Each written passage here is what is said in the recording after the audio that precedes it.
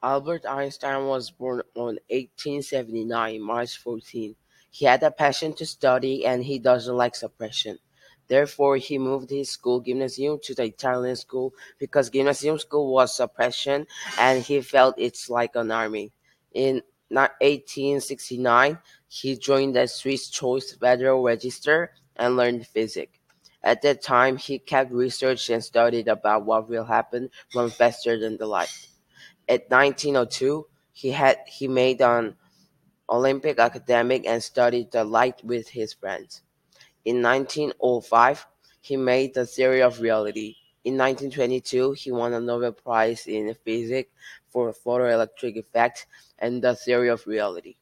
In 1939, he made the theory of nuclear and that theory used in the war.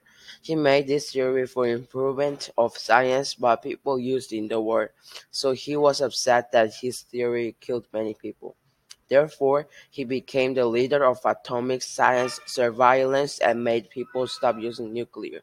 In 1955, he died at the Prestige Hospital.